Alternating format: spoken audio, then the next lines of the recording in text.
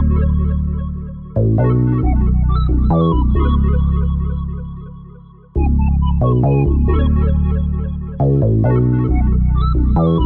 to know what it is Quick is trying to say. And welcome everybody to episode 3 of the Four Tales podcast. I am your host, Kyron Silva, along with Danny J. Quick in the building. So you finally given up on the two blurs one comic thing? Yeah, I guess I can't call out two blurs one comic. You won't let me. I still think marketing wise it would go great. People would remember it and they would know exactly what we're talking about. But you know, I'm willing to be the good. What? But yes, they would know exactly what we're talking about. That's why we don't. That's why we're not doing it, man. Stop it. But it fits so well. But you know what? Four Tales is working. I still got some ideas. I think we might need to change it just because it's a little confusing. But for right now, Four Tales works for what we do. And what we do in this podcast is we talk to comic creators about their books and what it is about being a creator in this industry that we all love for some reason, even though we give so much to it and it barely gives anything back. But you know, this is fun. This is now our second interviewee, and I think you guys are going to enjoy this. This is someone I've met, I want to say like 4 years ago at this point. I have no idea. Time is meaningless at this point during quarantine. But I met him at a comic convention and he had his posse with him and he had like hundreds of books everywhere. I was impressed. I was overwhelmed and I went home and cried because I couldn't be like him. And, you know, I think you guys will enjoy him. He's part of, if not the creator of NPC Comics with their boundless amount of books. And he is Jamel Hemphill. Oh my God, I messed that up. You messed it up and you just asked him, man. Come on. I know. I need more tea. Hold on. I need my specialty. Hold on. All right. So how you doing today? I'm so good, man. And I shoot, man, I should have followed you home and gave you a hug because I was impressed with you. So I was impressed with you. So I'm just happy to be here. It's great to see you both. And yeah, it's just good to connect with people after being in the house for a year. It has been a rough year, you know. Yeah. Danny's still looking good though. I don't know how that works. Yeah, he's fly. He's fly. No, we on the podcast, but we can't see his stunner wall behind him. You know, he got the beautiful color on the wall. Just shoulders up, man. I've been doing so many Zoom meetings that you learn just don't show them anything below the shoulders. You're good to go. That quarantine weight don't want to show, right? That's right. Oh, but I mean, we're glad to have you on. Like I said, I've been friends with you, I guess, for a few years now. I've bought a few of your books, which I enjoyed. So I mean, I guess let's start off with that. What made you get into comic books? Well, you and I are finally starting to show our age, but for a while I could hide it. But we've been doing this for a minute, and so I'm old enough to remember when it wasn't enough of us to have a podcast, and by us I mean people of color actually out making independent comics and being able to be at conventions and everything. So I'm gonna date myself, but this is mid '90s. You know, I'm in high school, and I'll never forget. I was reading Image had just dropped, so I was in 8th grade or so. Image had dropped, and I was reading Youngblood, and I thought how cool it was that Rob Liefeld and them had just walked away from like the dream of every comic creator and made their own company. Like, you know, as a kid, that blew my mind.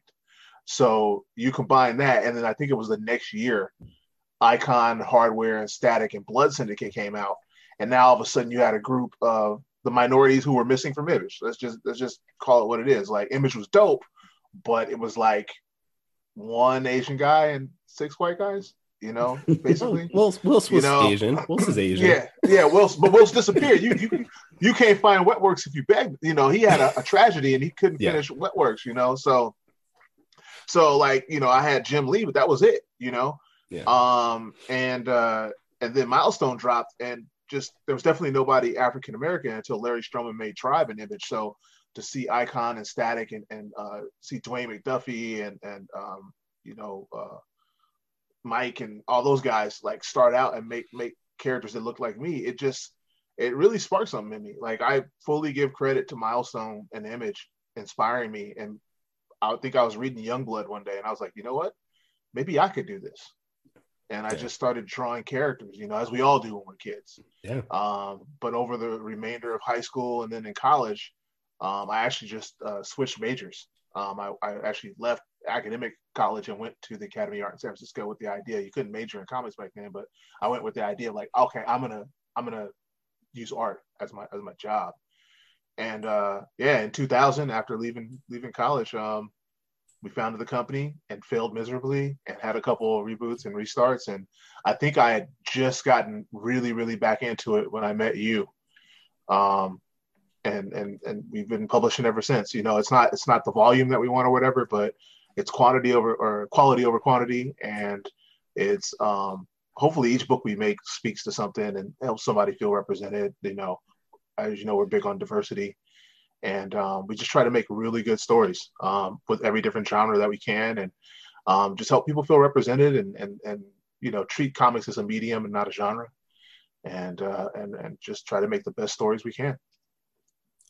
Now, you're saying something that hit me really good, Sarah, is that you failed. Because a lot of people don't want to admit that they fail at something, and you were like, I failed at this, but you kept going. I mean, what forced you, or what made you just keep going? Was it that love for comics, love for creating, or something else? Yeah, or blatant stupidity. Like I just can't quit. Like maybe it's the way I was raised, or just something in me. I try to see things through to the bitter end. Like, I have to be utterly, if I can go on, I'm going to keep trying. I have to be utterly defeated before I leave something alone. Sounds like a cartoon that I've watched recently. Yeah, you just have to keep going. And also I recognize the state of the industry. I mean, up until very, very recently, for most of our lives, distribution was a monopoly. It's very closed. For being such a big business, it's really, if you think about it, run by a very small group of people. Like, you think of Marvel, but prior to Disney, Marvel was a room with maybe 100 people in it. If that, same with DC. It's not like they make all these comics, they make all this money, they have these huge properties that they have are recognized around the world. But the companies themselves aren't that big, for all the money that comics make in in comic book stores and everything. For all that, there's only one distributor, and that distributor only has 5 buyers, and they meet in the room and they were basically deciding the industry, right? It's not a big business. And so that kind of lends itself to being very insular. So there's this big black box on how do you break into comics. Like, if you want to break into Marvel, they don't even accept submissions. So how do you know what I mean? Like, no one knows how to work for Marvel or DC. You just kind of just do this until they notice you and put a crown on your head. Yeah. And, if you're black, I don't know, being the best writer on the planet kind of helps. If you're Ta-Nehisi Coates or N.K. Jemisin and you get a prestigious award, you might get a black character. Yeah, you have to start out of comics to get into comics, basically. Yeah, exactly. And then if you're Ta-Nehisi Coates and you do really good with the black guy, we might give you Captain America, right? So, I'm never gonna get to write X-Men. So if you want to do it, you gotta do it on your own. You saying that is hurtful, bro. Like, you just ruined, so like, you just crushed Danny's idea of ever writing Batman. Just win a Pulitzer. That's all you gotta do. Just write a life-changing essay in the New York Times, or then write Between the World and Me, win a couple awards, and then write Black Lightning, and then they might give you a Batman miniseries. Get a Batman miniseries. I just want to write Deadpool, man. I don't got it don't got to be Batman. It don't got to be Superman. Let me get into Deadpool or something, and I'll be happy. You got to talk to Liefeld to write Deadpool now. I know, right? That's you become buddies with him. You never know. You might get something. I mean, he's active out here in these streets. So he's one of the nicest people I've ever seen. Like, I can't say I'm friends with him or anything, but I've had my table in his proximity at conventions before and everything, and he's just one of the nicest people I've ever met.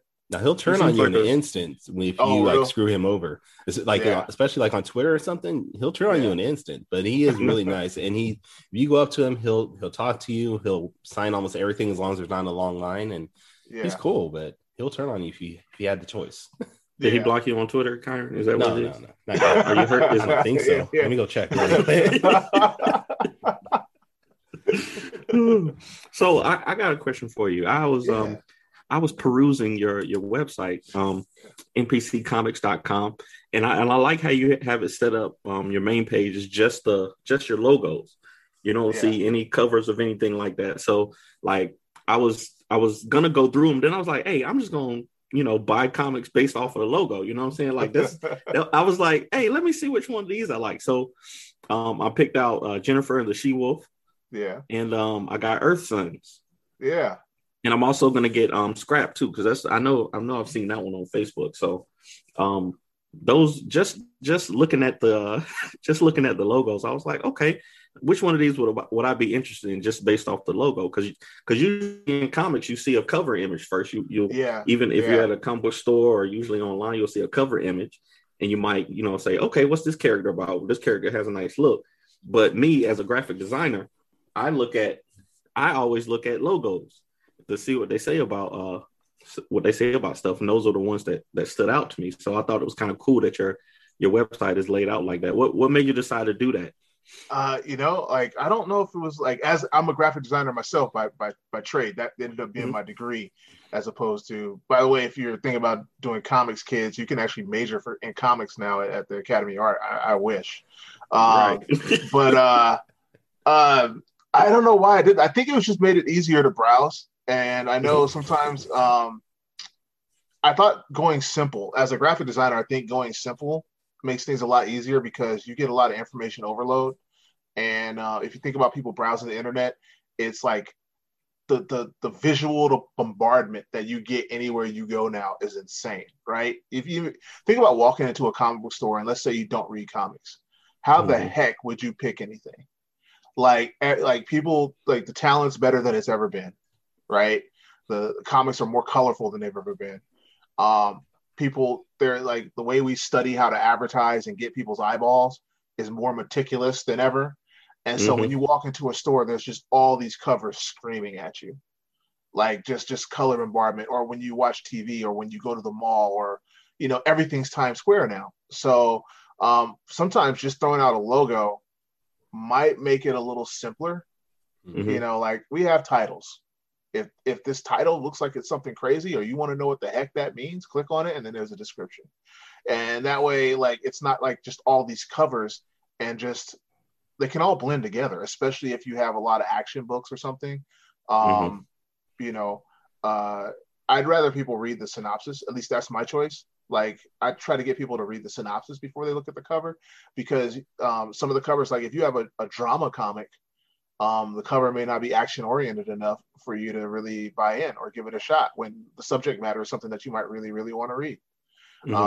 And when you're dealing with different genres and everything, like I look at it more like a bookstore, and like, let's just look at the title and then you can read the author and read the back or something. And, it's like looking at the spines in a bookstore.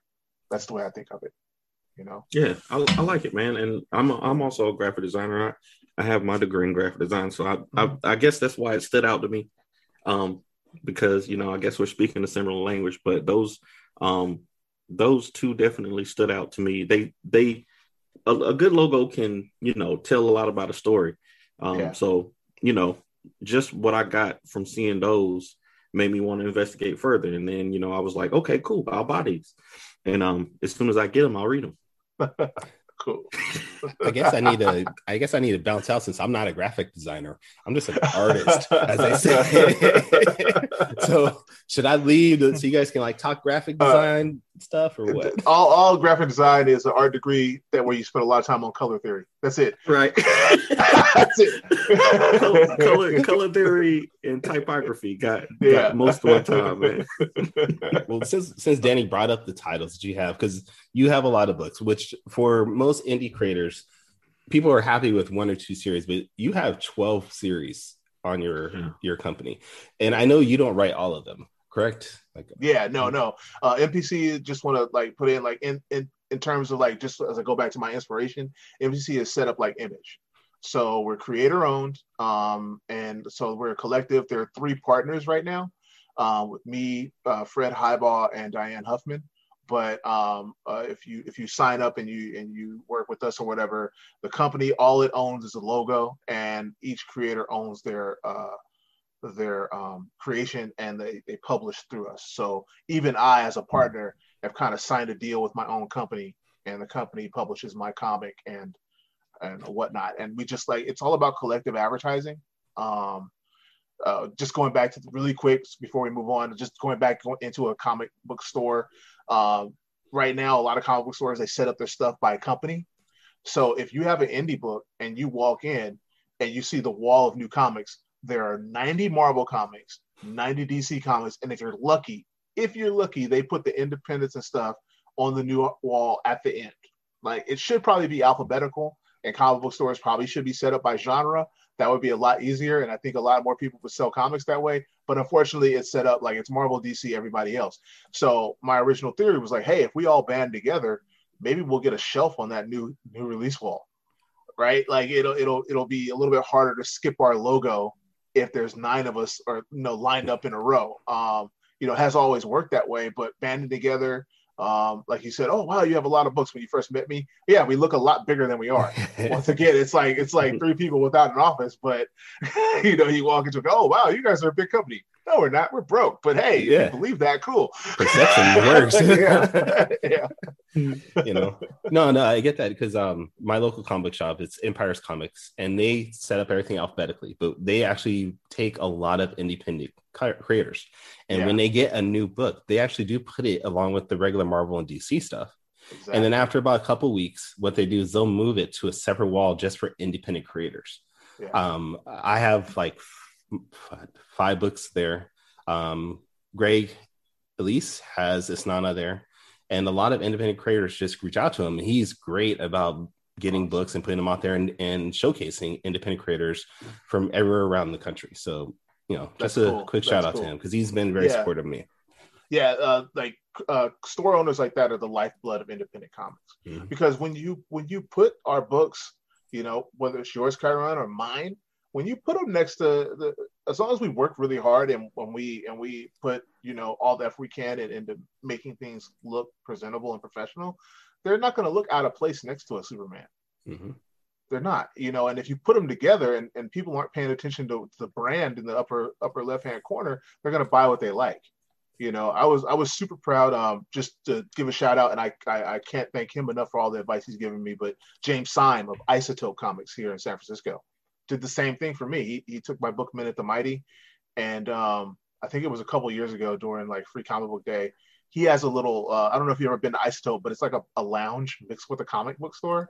So he has a little mini bar set up at the front of the store, and normally the bar is displaying comics, but back in the days when after parties and stuff, he would have mixed drinks and stuff. So you would come to the store and have mixed drinks. Okay. And he on the bar during Free Comic Book Day, I think it was like one of the new Superman when Bendis had first taken over Superman, and he had the Bendis Superman and like Razzle, I think, by Jeff Smith, and then Minute the Mighty, my comic, sitting there.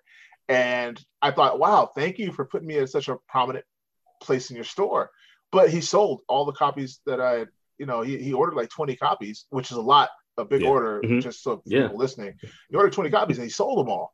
And it was sitting next to Superman. And at the end of the day, there was a couple Superman sitting there, and my comic was gone. Yeah, I was like, wow. I was like, it really, that's one of those small things that happens, and it's not a bragging thing, but it felt really good to go, hey, you put me next to the number 1 character in the world, my personal favorite character, and I sold out. I don't know if he ordered 50 Supermans, but the fact was I still sold. No one ignored me, sitting next to him, and I think that goes for a lot of indie people. They put out a lot of great stuff.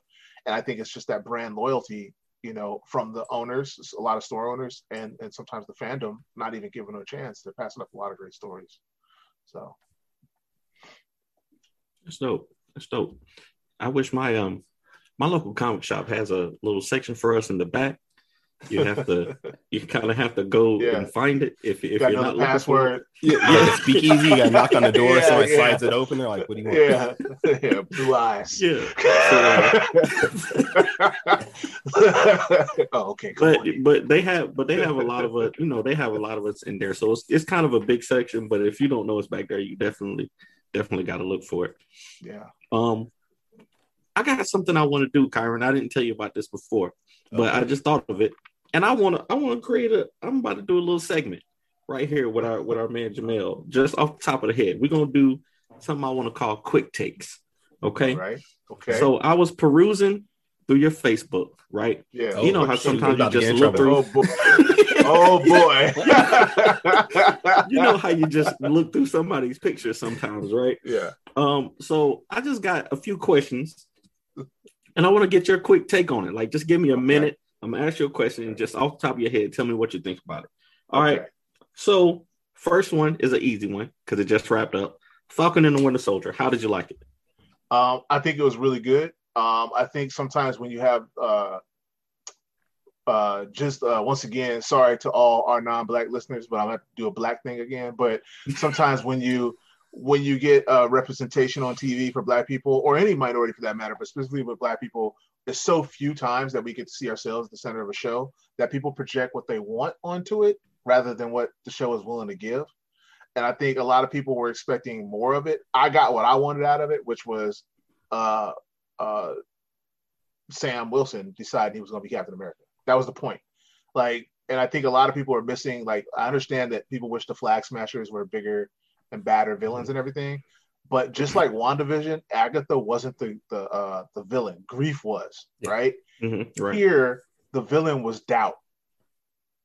That's the villain. Yeah. It's about Sam Wilson getting over his doubts on whether he should or should not pick up the shield and what it represents. He doubts that it could be right for a Black American to be Captain America. He doubts that he's the guy. He doubts all this stuff. And if you notice, all the antagonists, everybody around him, are different views on whether or not he should take that shield. The Flag Smashers have completely given up on nationality. Bucky is the guy who inherently believes that the shield is good and rah-rah, and he needs to pick up the symbol. John Walker is who America really is as opposed to who they think they are. Sharon Carter is the disillusioned vet who's been used, abused, and thrown away. So they're all, and Isaiah Bradley is the Black American who's been mistreated and has given up on even a thought of the dream, who was shattered by the dream. So each one of them is a different representation of his doubt, and then he interacts with all of them and decides to become an amalgam, saying, "I'm going to fight anyway." That's the story. And instead, we were looking for a traditional superhero story. So that wasn't exactly a quick take, but the quick take is I like it. We need like a shot clock on this. If we're going to call it quick takes, like 24-second shot clock. You got 24 seconds to answer. My bad. I'll go for that quick layup. Yeah. We're going to work on that. We want to work on that. But I like it. Kyron didn't like, Falcon and Winter Soldier. He said that he thought Sam should have been Captain America. I mean, he thought that Bucky should have been Captain America. And but whatever. Okay. All right, let's so we'll move on to the next. No. We're not gonna move on past that. You gonna throw me? I never said anything like that. And if you want to be honest, if you want to find out my opinion on it, you can go and there's another podcast I was just on. It's called A Podcast for All Intents and Purposes. It's run by a fan of our show. Actually, his name is Dan Bethel, and I actually gave my opinion on Sam and the Winter Soldier. I'm gonna call it Sam now because that's my boy right there. And I actually had a lot of the same takes as Jamel had. So don't try to throw me under there like that. I saw that you was on there. I just want to throw that out there. Anyway, all right. So quick take number 2. I see that you got on the Run the Jewels shirt. Yes, all right. Yeah. I seen that you posted DMX a while back. Rest in peace, DMX. And I just wanted to get your take on hip hop because I listen to old school hip hop. I listen to a lot of DMX, but you can't play DMX like today. No, okay, no, you can't. DMX. That's in the earphones. You can't play it on the speaker. Yeah, right. As a parent, you can't do it. As a parent, DMX was one of my favorite rappers, but he's a rough dude, right? Yeah. So I just want to get your take on DMX versus the current state of hip hop. I think we're overdue for a new musical genre. I think hip hop is stale. Like our parents used to not like hip hop, right? But we could tell them it's a different genre. It's apples to apples or apples to oranges. They had R&B and soul, and we had hip hop. And although there's a lot of sampling, it's two different musical genres. That's now true. it's apples to apples. It's rap versus rap. And objectively, what they are making this day is not comparable to what we listen to. It's not rap. Like you're heavy on the beat, light on the lyrics. You're not telling stories. It's like, what if everybody was Das Effects? Mm-hmm. Like Das Effects would just throw out like nursery rhymes or something, or just nonsensical stuff sometimes. What if everybody was that? What if everybody was just Das Effects with ad libs and punchlines? And trying to get that strong hook in there. That's what exactly. And so like I'm like, this is like it's not hip hop anymore. It just simply isn't. And I think for some reason like it's just been gentrified all the heck, and they're not making like 90% of the people out there, just 99% of the people out there just aren't making hip hop anymore. So I don't know really what I listen to now, to be honest. Like I think the last album I bought was actually I forgot the guy's name, but it's the dude who I bought the album of the dude who made that ending song in Captain America: The Winter Soldier. Like he made a solo album. Yeah, I bought that guy's album because it's really good. yeah.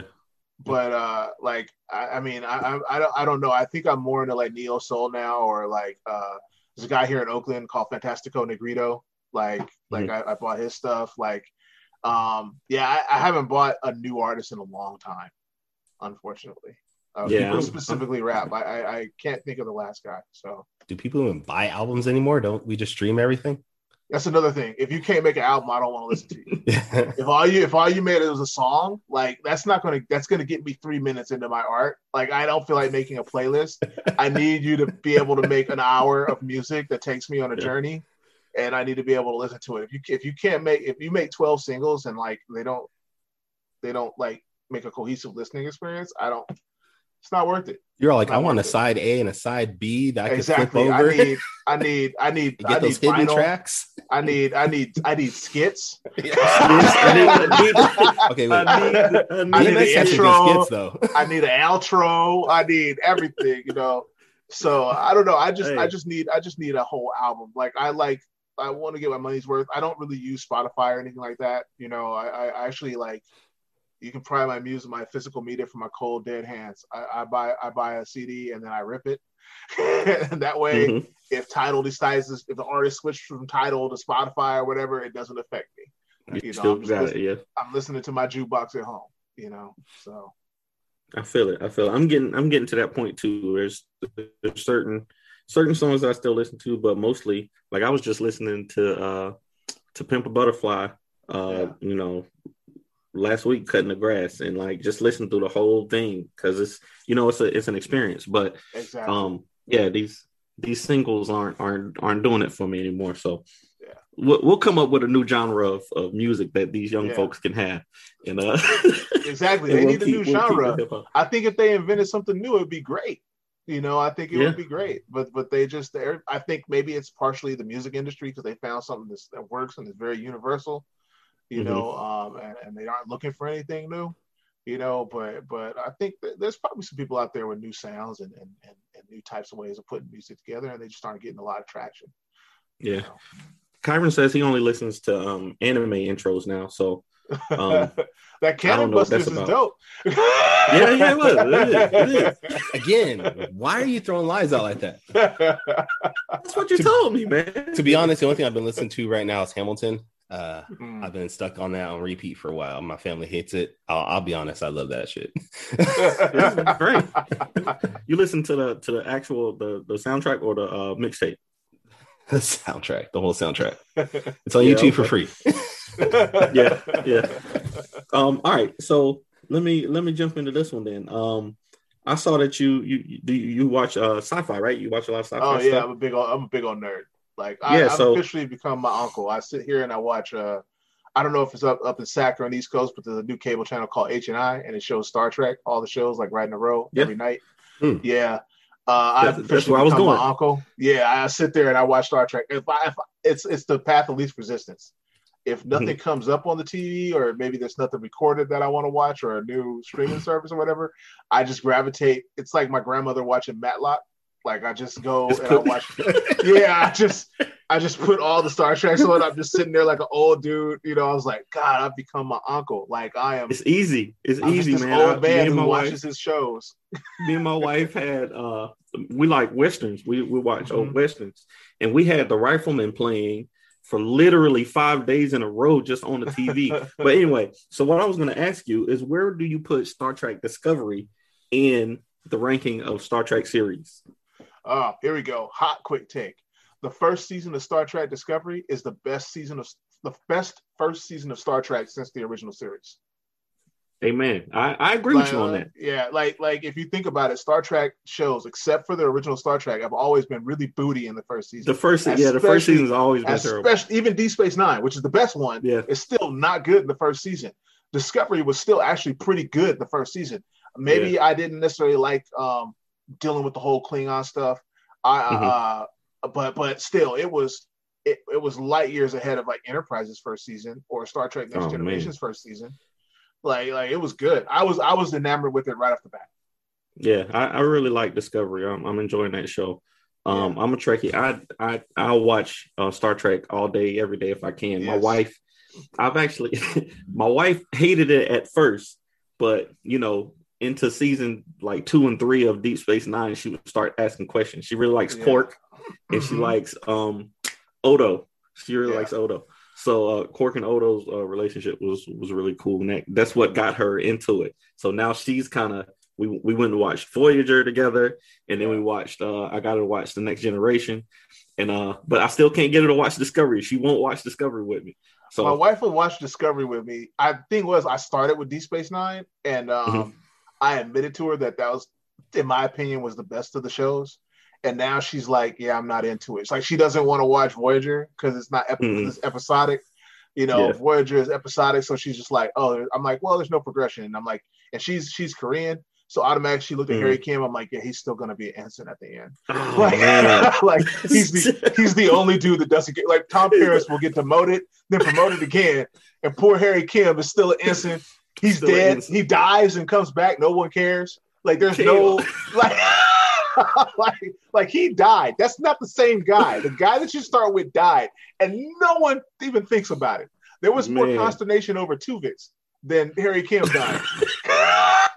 Like I was like, why did they do him like this? Like anyway, but yeah. So we watched. She's watched Discovery with me. I try to get my daughter into it. My daughter is too smart for her own good because we tried to watch the original. And she wasn't feeling Captain Kirk's womanizing. Like she's like 9. She's like 9. She's like, why is he all up on all the women? Like, like 9 years old. She's like, I'm not feeling him. She's paying attention though. She's paying attention. That's good. That's good. All right. So my last one. Are you a sports fan? Yeah. I consider myself a sports fan. Yeah. Who do you see winning the NBA championship this year? I mean, it's gotta be the Nets, right? Oh, geez. Like it's got to be the Nets. Like I mean, championship's what that is. At this point, I heard Tim Tebow was trying to come back to the NFL. I'm waiting for the Nets to sign Tim Tebow. I heard he's coming up as a tight end, right?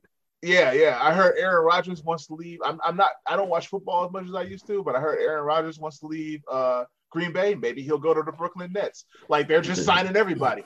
Like it doesn't matter. If you were good at one point, we're signing. We're making it happen. I heard they're trying to sign Michael Jordan. They're just gonna be like, "We'll buy you out from from Charlotte. You don't have to be owner, and we will buy the Charlotte Hornets, and then you come play for us." Like, let's get you that 7th ring, MJ. Let's make it happen. I mean, this could be like the Lakers, though. Remember the Lakers when they got Karl Malone and Gary Payton, and everybody was terrified, and then they lost.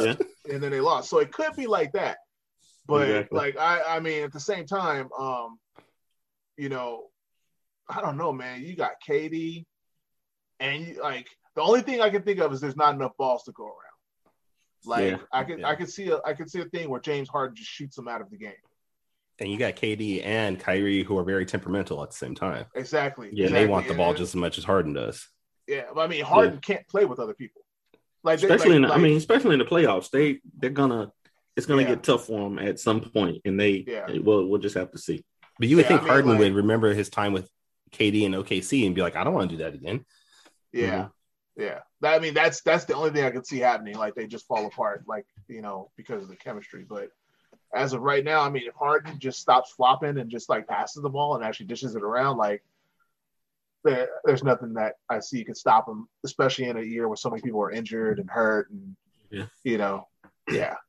Well, Kyron's Kings beat my Lakers last night, so anything is possible.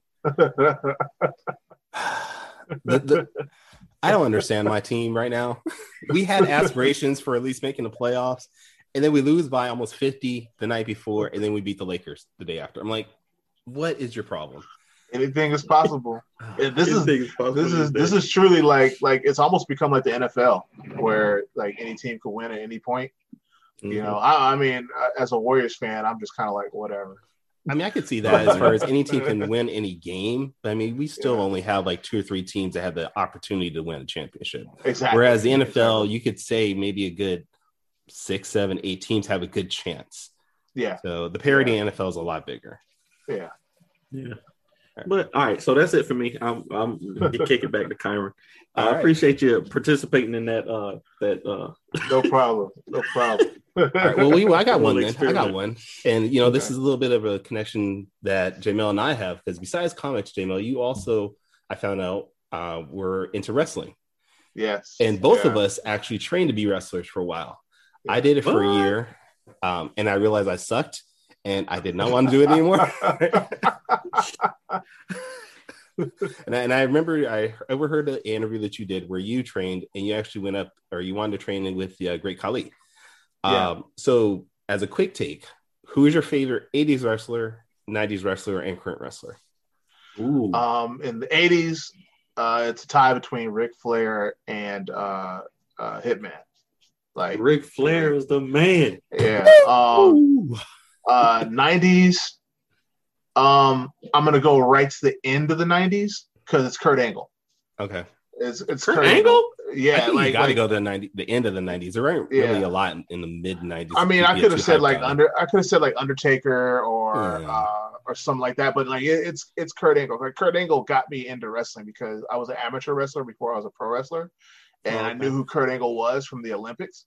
And then he showed up, and it was kind of happened almost at the same time that my buddy signed up for training at APW. And I was like, I'm not doing that fake stuff. Once I found out wrestling was a work, I kind of got hurt like a lot of kids.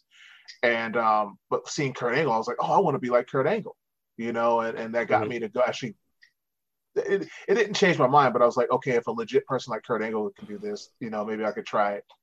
What am I turning my nose up for? And so then I went in and talked to Donovan and all that stuff and signed up. And current wrestler, I gotta be honest, like this isn't gonna be super current because it's hard for me to watch wrestling now because I'm not wrestling anymore, and it makes me feel hurt, especially when I see people I know or people that I help train like on TV. Like I want to see them do well, but then like I'm hurt that I'm not there with them. So I'll probably say The Miz. Okay, that's a good choice. I think when it's all said and done, he's going to be like, he'll go down as probably one of the greatest heels of the 21st century. Like, wow. Like if you look at him, he's consistent.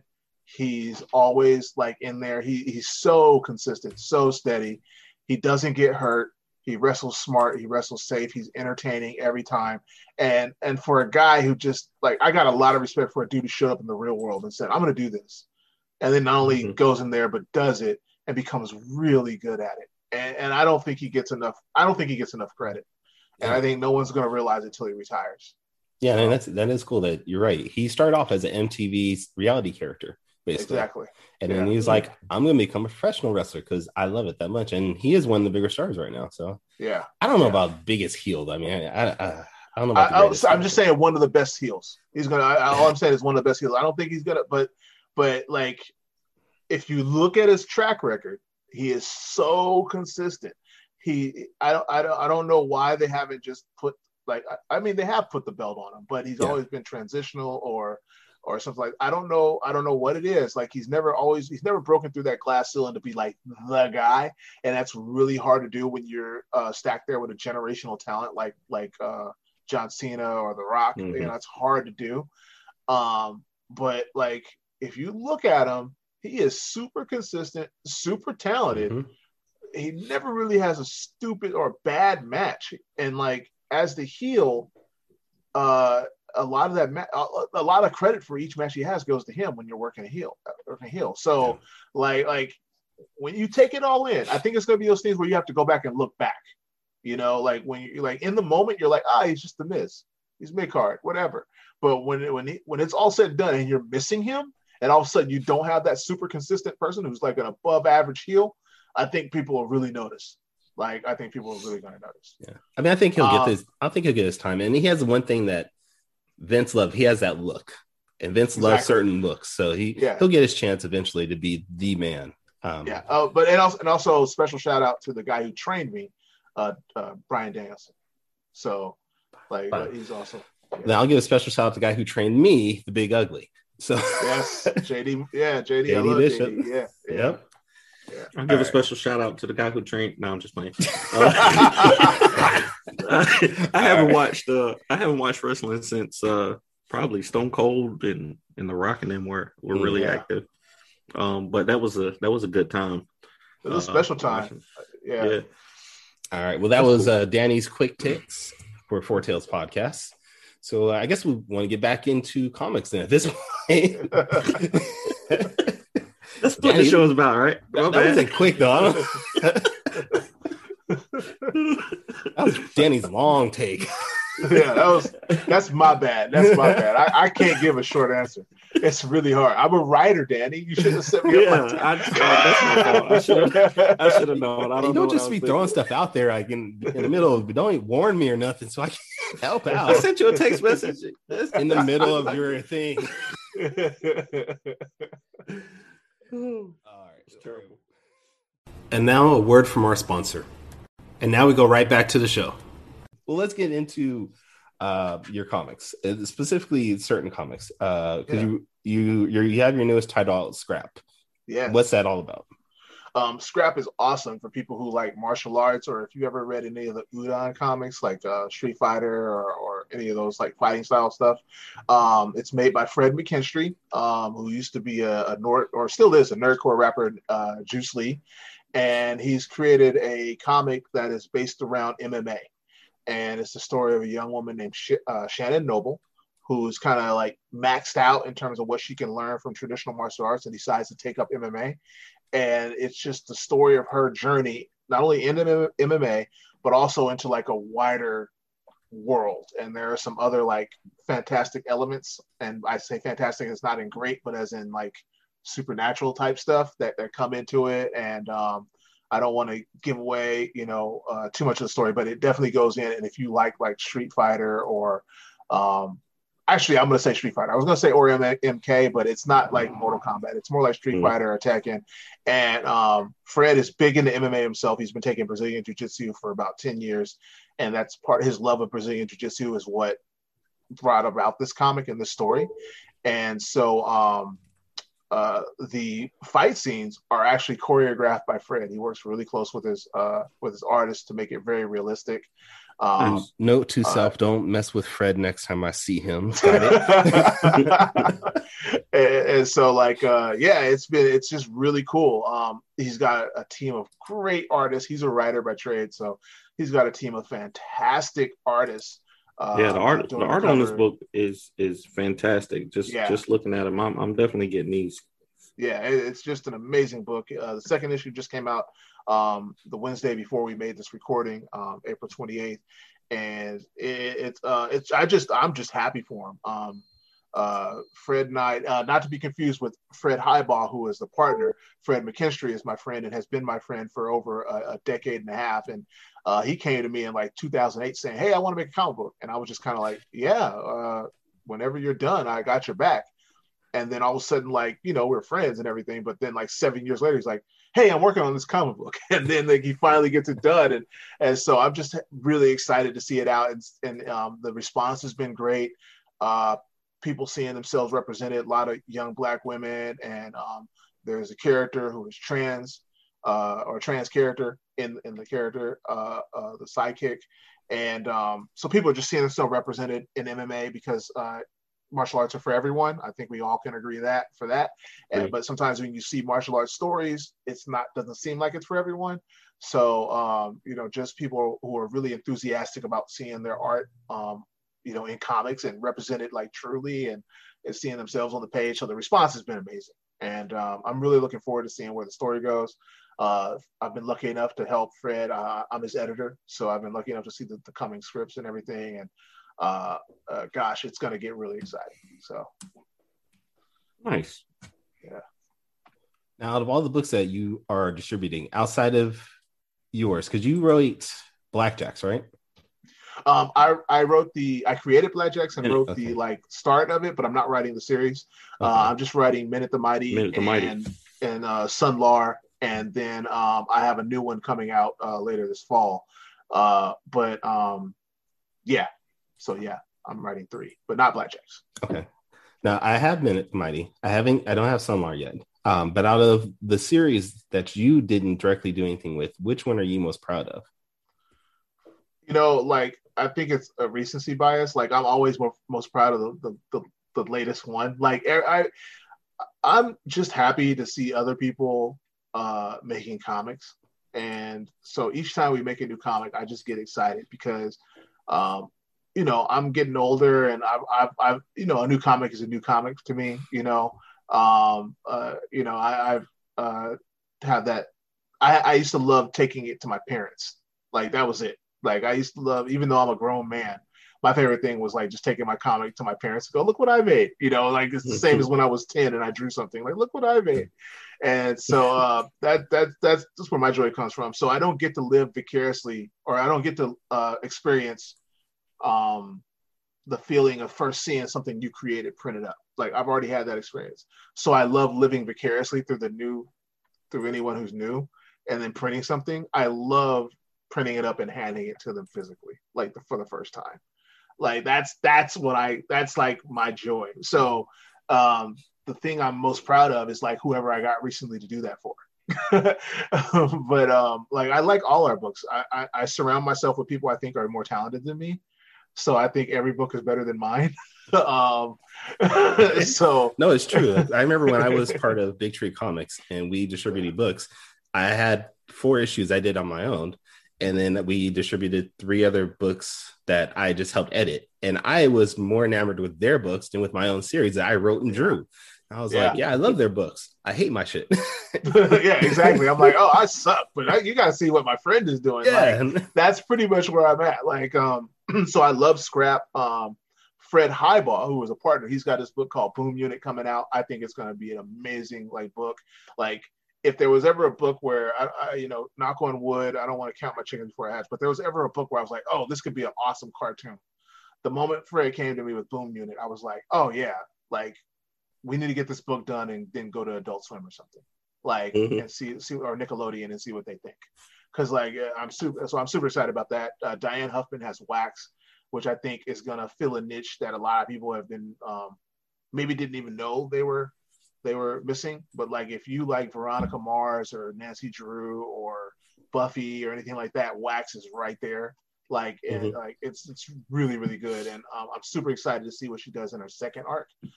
We've already planned out a second arc for that, and so I think it's going to be really good. I just like every book we make. Like I just think they're all good. I really do. Awesome. Well, going back to what you're thinking about making one of your series into a cartoon series, because I've always wanted to see Danny's. Sorry, I got a hiccup here. I've always wanted to see Danny's books as a live action series.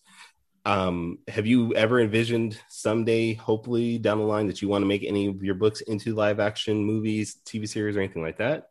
Or are you just specifically, I want to do just comics? Because there are people that say, I don't want to do anything but comics out there too. Yeah. And it's funny because depending on when you ask me that question, you get 2 completely different answers. If you asked me 10 years ago, I'd be like, I want my comics to be in every kind of media. And I was willing to do that. And that was part of the reason we failed, is because we did everything at 20%. If you went to the NPC site in 2007, 2008, there were podcasts We had web comics. We had an Xbox license, and we were trying to make video games for Xbox Live with our characters. And we were thinking about doing an animation studio. And we actually had a holding deal with Jim Henson Productions in 2005 and 2006 for a development of a book we had back then called Special Ed. So we were trying to do everything, and that's part of the reason we failed, because you can either do one thing really well or you can do everything at 20%. And on the independent level, those are the two options. You know, once you get a bunch of money, and I think too many people come into this saying, I'm going to be Marvel, and because they have their characters everywhere, I'm going to have my characters everywhere, and I'm going to do all this stuff. And then you end up not doing any of it. You end up with like one issue because you're trying to do everything. So when we actually, the company like disbanded for a little bit, I had a personal loss, and then I got married and had a kid. So the company took a break. And then when we got back together, one of the things I resolved was that I'm going to make the best comic books I can. There's so many people who buy indie comics and they don't get the end of the story, you know, because, you know, life happens and we don't get it. So I was like, I'm going to make the best comics I can.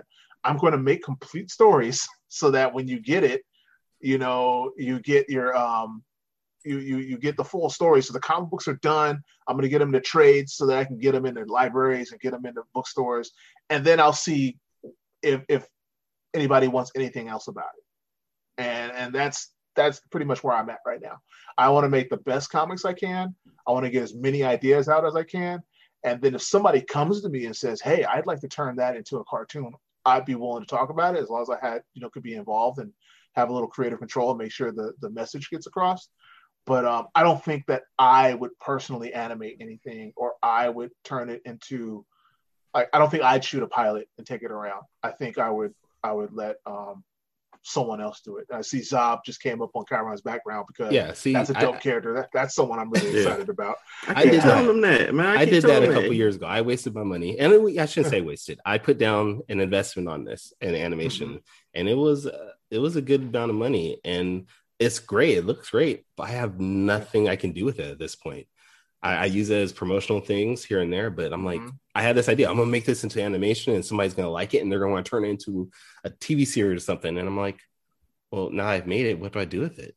So I get what you're saying, that, you know, you have these ideas that you are floating in your head and then you try to execute it and it doesn't come out the way you want it to. Yeah. I mean, that's beautiful. I mean, I don't know if no one can see it just yet, but I mean, I think I remember you putting this online. Right. I think you put this online. Yeah, I thought it was beautiful. And I'm like, yeah, this is dope. And like, I'm not saying no one should do it. Once again, I would never say I'm doing this, so you should just be like me. That's silly. But it was just, I realized how much I was biting off. I was biting off way more than I can chew. Like we had 4 podcasts and I was editing all of them. And they came out, you know, staggered during the week. So we had actual programming. And like, I was like, you know, just being the guy who ran the website as well as trying to make your own comics. And then you try to do all this stuff. It was all funneling through me. And so I was like, you know what, doing all of this and trying to do it at a level that was what I felt was professional, so that, you know, you're putting out good product. I just couldn't do it. And I was like, you know, and I didn't finish any comics for like 3 years, you know, because we were doing all this other stuff. And I was like, yeah, I got in this to draw a comic book. Like, I want to help other people and I want to do all this cool stuff, but kind of defeats the purpose of I'm not actually making a comic book, you know? So, yeah, I think like I just had to take a step back, and who knows, in another 2-3 years, you know, if we have a bunch of titles and everything and you know, I'm at the point where I'm actually putting stuff out that I created this century. You know, maybe my idea, my mind will change again. But right now it's like, no, I've got a backlog of ideas that I really want to get out, and I just want to make the best comics I can. Well, we thank you then for at least telling us about your books. I mean, Danny, do you have any other questions for this man? He seems like he's willing to answer anything at this point. Pretty much open book. No, man, it was nice getting to know. Like, I know you and Kyra know each other, but this is our first time talking. Yeah. You know, so it was nice getting to know you. We got some stuff in common, man. So I'm gonna keep in touch with you if you don't mind. Always, no, don't mind at all. All right. Well, I got one more question, and this will be the last one, and we'll let you go. And this is another thing that you and I have in common. When you found out that you were on the IMDb page, how many times did you actually look at it and tell people that you were on IMDb? Because I know when I found out I was on it, I was like, what? And I started sharing it for no reason. I gotta be honest. Today I learned that I'm on the IMDb page. Oh yeah, I did not know that. I did not know that. See, I do my research on these things. I don't just come out here. Yeah, it was for it's Voices of Creativity for JML Hemphill, comic book artist. This is for something you did in 2014. Yeah, it was just a little interview. Like I remember doing that for a school down in like Long Beach or something. I'm big on like visiting schools and being like doing like career days and stuff. Shout out to Maury Turner, creator of WePals. He was the first person to get me interested in comics because he would come to schools in the Oakland area. I'm kind of dating myself again because WePals is a comic strip that I think it disappeared in like the early 2000s because he retired. But Maury Turner would always come to all the schools and do drawings and talk about his job and everything. And I'll never forget him coming to Howard Elementary in East Oakland and drawing his characters from the comic strip. And he drew them live for us. And like I was so enamored with these characters that I saw in the newspaper every day, just being created in front of me. And I think that was the first time where he put the bug in. I know he's the one who made me want to draw, period. And then Dwayne McDuffie and the guys pushed me over the edge into actually making comics. But I love to draw because I saw Maury Turner drawing. So I try to Maury Turner, by the way. Yeah, rest in peace. Yeah. So like I always give back. Try to do the same thing for other kids that he did for me in my own little way. So if I have a chance to go and talk to a school, I'll do it. And I think I'm pretty sure that's what that is. But IMDb listing, crazy. Hey, yeah. I try to give you all the information I can. Yeah. All right, JML. Well, this has been fun. I appreciate you coming out. And where can our listeners find your work? As always, you can go to npccomics.com. We're also available on Comixology. We are figuring out our physical distribution because, like I said, I was making a joke the other day. We're not in Diamond, but like, who is these days? So there's a lot of options now. Exactly. So we're figuring out our distribution. We should have an answer for that in the next 30 to 60 days. Just keep it locked to npccomics.com. We're NPC Comics on all social media. And your local comic book store can always order us still. So, you go in your local shop. We do bulk orders. We do direct shipping. You can order directly from us. If you like digital, go to Comixology. Yeah. Nice. All right, Danny. Where can everybody find your work and you?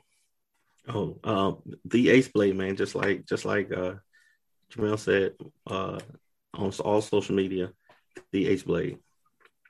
All right. And you can find me at tauruscomics.com.